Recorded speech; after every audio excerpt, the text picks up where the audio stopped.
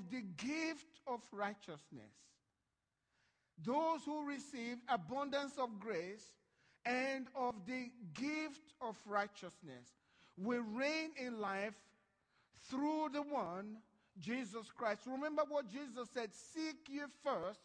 That's in Matthew chapter 6, verse 33. Seek ye first the kingdom of God and his righteousness. That's God's righteousness. If you want to seek any need to be met in your life, the number one need that you have in life is to go after this need, seek this need to be met.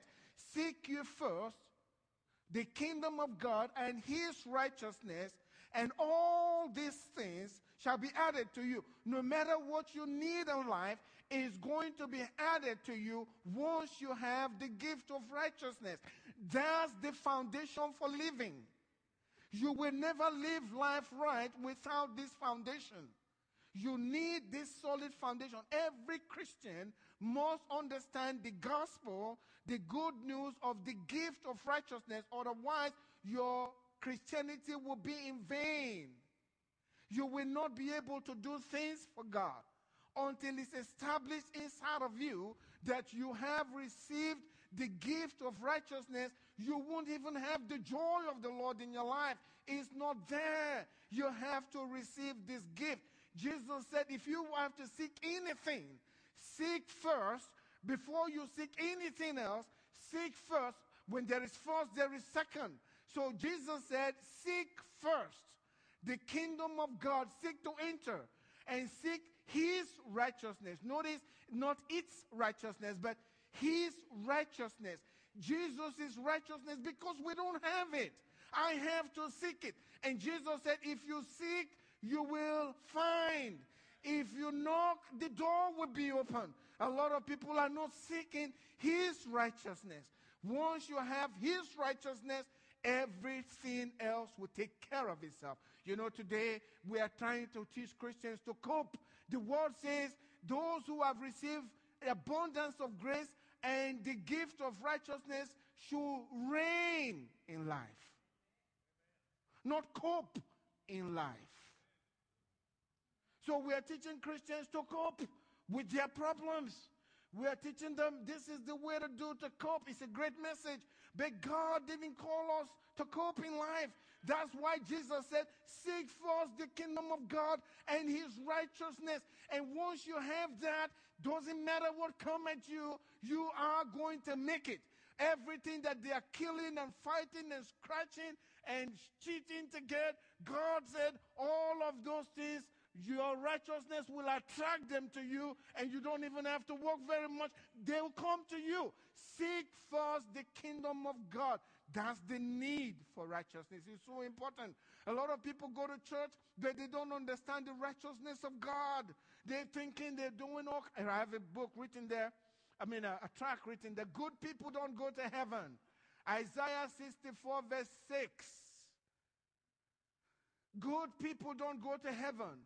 But we, can you read with me? But we are all like an unclean thing. That's including the prophet. Think about it. That includes the prophet himself. He didn't say you. Prophet didn't say you. He says we are all, every one of us, like an unclean thing. And all our righteousnesses are like filthy rags. No matter what you do, they are like filthy rags. We need this abundance of grace. We need this gift of righteousness to be able to make it, so that we can reign in life.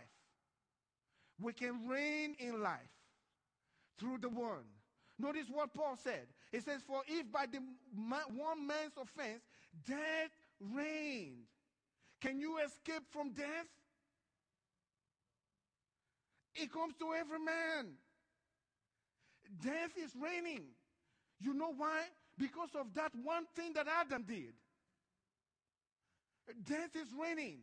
You cannot escape from it. But then there is the obedience of one. And death doesn't have to reign over you. Because Jesus calls it sleeping. You sleep. and go home to be with your father. But we have to understand what this is. In Romans chapter 5, beginning from verse 12 through 14, the Bible tells us, therefore, just as through one man sin entered the world, through one man sin entered the world, and thus death spread to all men because all sinned. You see, sin entered the world. Sin was not in the world before, but because of Adam's transgression, sin came in and entered into our world. So when you are born into the world, sin is already here waiting for you. He's already here waiting for us. Everyone that is born into sin that's already entered into our world. So everyone sins. You don't teach a young child how to lie. They know how to lie. Just like you can't teach a fish to swim, you can't teach them how to lie. They know where the cookie jar is and to get to it. You are constantly instructing them, don't do this, don't do that, it's bad for you. Why? Because the nature is there. You don't teach them. I mean, sometimes they're a few weeks old and they're already showing their temper. Angry. You don't teach them how to do that. They know how to do that. It's a big work to teach them to go the other way. And sometimes adults, it's still a big work to do what's right. Sin entered the world so that everyone is caught in it. And sin, death through sin. And so death is reigning. That's what the Bible says. He says in verse 13, for until the law, sin was in the world. We always think about breaking 10 commandments. But you see, it's not about the 10 commandments. It's not about breaking the law. Sin was already here before Moses came.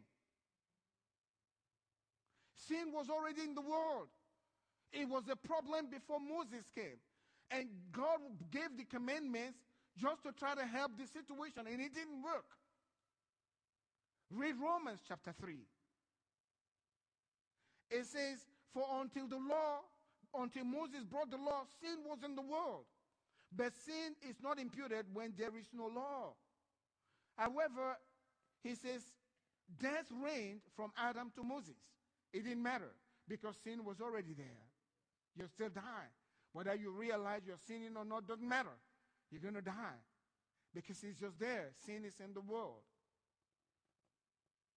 It says, even over those who had not sinned according to the likeness of the transgression of Adam, who is the type of him who was to come. Notice sin was already there, but let me show you something. It's so important. Adam's one single sin caused all this destruction. But then, Jesus is the second Adam. His obedience is more powerful than Adam's sin. Can you get it? Jesus obeyed God. Can disobedience be more powerful than obedience? Jesus is referred to as the second Adam. One Adam sinned and we got all this mess. And then the other Adam obeyed. What should you expect? You should expect great restoration. I submit to you today that Jesus' obedience is more powerful than Adam's transgression.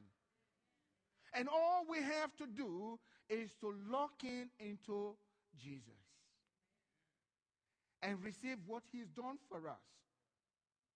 We became sinners because Adam allowed sin to enter into our world and entered into our flesh.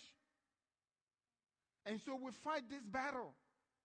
And if you read in Romans chapter 8, Paul was talking about the condition of the flesh. Start from Romans chapter 7. The condition of the flesh, the war that the body and the spirit, the mind, they're constantly fighting. Paul talked about this. He says, there is therefore now, beginning from verse 1, there is therefore now no condemnation to those who are in Christ Jesus, who walk not after the flesh, but after the Spirit. For the law of the Spirit of life in Christ Jesus had made me free from the law of sin and death. For what the law could not do, in that it was weak through the flesh, God sending his own Son in the likeness of sinful flesh, he condemned sin in the flesh. So sin has been condemned in the flesh when Jesus came. Why am I quoting the scriptures to you? Because Paul is saying, when you receive righteousness, your past no longer counts. That was in the flesh. Your past no longer counts. You know, if you read in 2 Corinthians chapter 5, verse 16 and 17, it says, therefore, from now on, this, you have to really think deep with me. This is really important, okay? This is very, very important. It says, from now on, can you say the word with me? From now on? Yes, from now on. From now on, we regard no one according to the flesh. What's happening in the church? We are always regarding people according to the flesh. Where they've been, where they are, what they're doing, and all of that stuff. Paul is saying, from now on, we don't regard anybody according to the flesh. Even though we have known Christ, so he picks Christ as an example. We knew Christ according to the flesh, yet now we know him thus no more. It's not a fleshly thing. We don't regard your past, what's happened to your life in the past, in your flesh. We don't regard all of that now. Why is he saying this? He says, therefore, because we don't regard anyone according to the flesh, he says, therefore, if anyone is in Christ, he is a new creation. Hallelujah. He is a new creation. We don't regard your past. You are a new creation. When you receive the righteousness of God into your life, God doesn't look back into your past. He sees you as a new being. You look just like his son, Jesus Christ, because you have the righteousness of God inside of you. You are a new creation. The world will still be looking to you and regarding you according to the flesh, but we don't. And God certainly doesn't. You are a new creation. If any man is in Christ, is a new creature, a new creation. Old things, they are all gone away. Therefore, if anyone is in Christ, he is a new creation. Old things have passed away. Behold, all things have become new. Notice, the first creation was in Adam. When you got recreated, Jesus calls it born again. Born again. Because you cannot be righteous after you've sinned. You're a sinner. You were born with it. You have to be born into righteousness. And once you are born into righteousness, you are righteous, just like you were born into sin. Can I hear an amen? You receive it just like you were born into sin. You can be born into God's righteousness, and that stays with you and shapes your life and molds you to the new creation that God has made you. This all by faith. We got to believe all of this. Amen? We are a new creation in him. So how do we receive? Receiving the gift of righteousness. That's the point. And you can read through the New Testament. It's so important. I decided I needed to go. I believe this was the Lord to go into this message for Christians to understand what righteousness is all about. Excuse me. Because the whole book, beginning from Genesis to the very end, is dealing with this one subject. God said he's righteous. God gave him righteousness. It's a gift that you receive from God. And you can receive that today. Once you receive the gift, maintain the gift. Stay with the gift. If you have a car, no one's going to convince you that you don't have a car, would they? Would you allow somebody to convince you that you don't have a car? You say, come, let me show you if you don't believe. It's right here. You got the gift. Amen. It says, Abraham believed God, and it was accounted to him for righteousness. Now to him who works, the wages are not according to grace, but as a debt. If you worked for it, then you deserve it. But many of us say, well, I don't deserve it. That's a good place to be. When you say, I don't deserve to be a child of God, I don't deserve to go to heaven, God said, you are in the right place where I can reach you. When you do that, you find favor with God. Everything that God's been doing from the Old Testament through the law was to help you come to the place where you realize, I am not a good person. God says that's good once you realize that. And once you realize that, then you can receive all of God's righteousness. And your life will begin to change. Remember what I said last week? A lot of Christians say they receive Christ. But the truth is, maybe not. Because if righteousness is in the heart, like I said last week, there will be beauty in the character. If there's righteousness in the heart, there will be beauty in the character. If it's not showing, maybe you don't understand it yet. And you need to understand it because it frees you. That's what the freedom that Jesus was talking about. You shall know the truth, and the truth will make you free. So Abraham received not by works, it was accounted to him. So God can be the justifier of the unrighteous because of what his son has done. Abraham is the father of faith because that's the way he received this righteousness. Now let me go to the scripture as I close this morning about how to receive God's righteousness. As simple as this. How to receive his righteousness. Romans chapter 10, beginning from verse 6.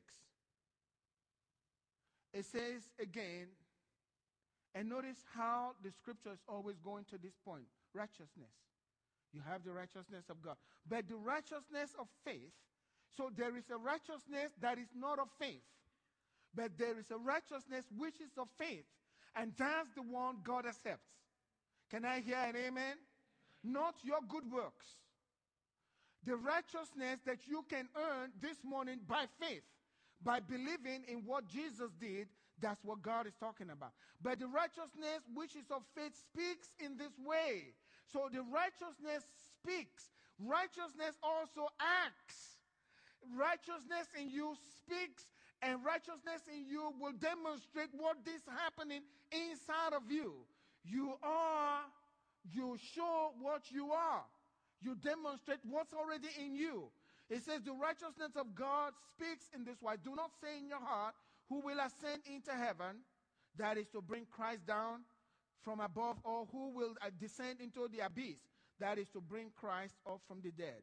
But what does it say? How do I obtain the righteousness of God? How many want to know this morning? How do I obtain this great righteousness of God? Seek ye first the kingdom of God and his righteousness. Now I'm seeking the kingdom of God. I want his righteousness. How do I find it? How do I get it? How do I embrace it? How do I bring it into my heart? God says, there are things not to say and there are things not to do. Amen. There are things not to think. What does it say? The word is near you, and in your mouth and in your heart. That is the word of faith which we preach. That if you confess with your mouth the Lord Jesus, if you confess with your mouth, notice God's not is just giving you a formula. If you do it and you mean it from the heart, that seals it. You don't have to do anything else. If you add anything to it, okay, God, I've said that, now can I do this? You just contaminated the real thing. You do what it says because it will change your life. The righteousness of God in your life will transform your life. And if it's not transforming your life, maybe you don't understand it really. Because when that righteousness gets in you, you become righteous. And it's hard to do unrighteous things. How many can bear witness to that? It's hard to do unrighteous things. But this is the way it says. The word is near you. So it's a word. And in your mouth and in your heart. That is the word of faith we preach. That if you confess with your mouth the Lord Jesus and believe in your heart that God has raised him from the dead, you will be saved. What did we say? Saved means receive the righteousness of God. When you receive the righteousness of God, you are no longer unrighteous. You are no longer a sinner. You become a saint, according to the word of God. So we receive the righteousness of God. You confess with your mouth and you believe with your heart, and then you are saved. For it gives you the reason, the principle, the law. With the heart, man, human beings, believe unto righteousness. And with your mouth, confession is made unto salvation. Isn't that easy? That's all it says to do. That's all it says to do. You don't have to do anything more.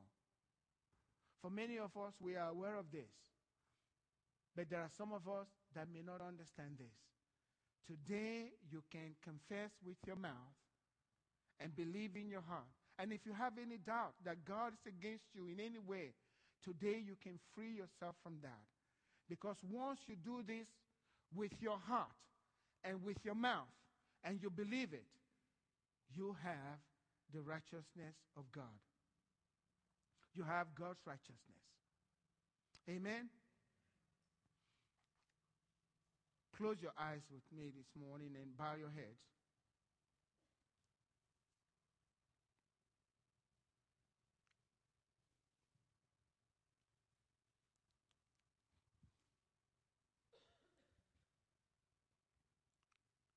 The next time I want to come to this message, I want to talk about the righteousness of God, the wisdom of God. I want to talk about sanctification, what does all of those things mean, and the fact that the church is a hospital and where people come to get healed. Amen? If you're here this morning and you want the righteousness of God without a doubt in your heart, that God has made you righteous, why don't you do these two things? Just believe in your heart and confess with your mouth. If you haven't made Jesus Christ the Lord of your life this morning, or before this very day, and you want Jesus in your heart, and you want to know God, can I see your hand up quickly? You want the righteousness of God. Thank you. Thank you. I see those hands. Thank you. All we have to do this morning is to believe in our heart that God raised Jesus from the dead. And everyone say with me, I believe with all of my heart that Jesus died, was buried, and was raised from the dead. Jesus, come into my heart because I know that you live. I want you to live your life in my heart. I receive you as my gift of righteousness. Righteousness that's greater than Adam's disobedience. I declare before God today, based on the confession of my lips, that I have the righteousness of Christ. I am the righteousness of Christ. Amen. Stand up with me. If you made that decision the first time this morning, there's this connection card. We're going to be receiving our offering right after this. But there's a part of it that says, my decision today. Now, let me tell you this. I don't care how bad you've been in the past. If you will submit to what you've just done, your life is going to be transformed. I guarantee you. There are places where when you go, something is going to tell you, this is not the place for you. And you feel so uncomfortable, you want to run out. We don't have to work for it. We receive it. That abundance of grace. So check what you did here so we know my decision today and put that in the offering basket. Now, what I want you to do before we take the offering, I want you to walk around and shake somebody's hand and tell them, I am the righteousness of God. Okay, you believe in your heart, you got to confess with your mouth. Now, move around, shake somebody's hand, tell them, I'm righteous. I'm righteous. Oh, yeah, I am the righteousness of God. Hallelujah. I am the righteousness of God. I am righteous. I am the righteousness of God. Amen. Amen. All right, all right, all right. Now, listen. Listen. There are things that righteous people don't say. Amen. Get your offering ready. Amen. But let me tell you this. There are things that righteous people don't say. Don't ever say, I am an old sinner saved by grace. No, there is nothing like that. You were an old sinner, but now you are what? The righteousness of God in Christ Jesus. That's who you say, I am a saint. You don't have to die to be a saint. You are a saint before God because you've received Jesus as your Lord and Savior.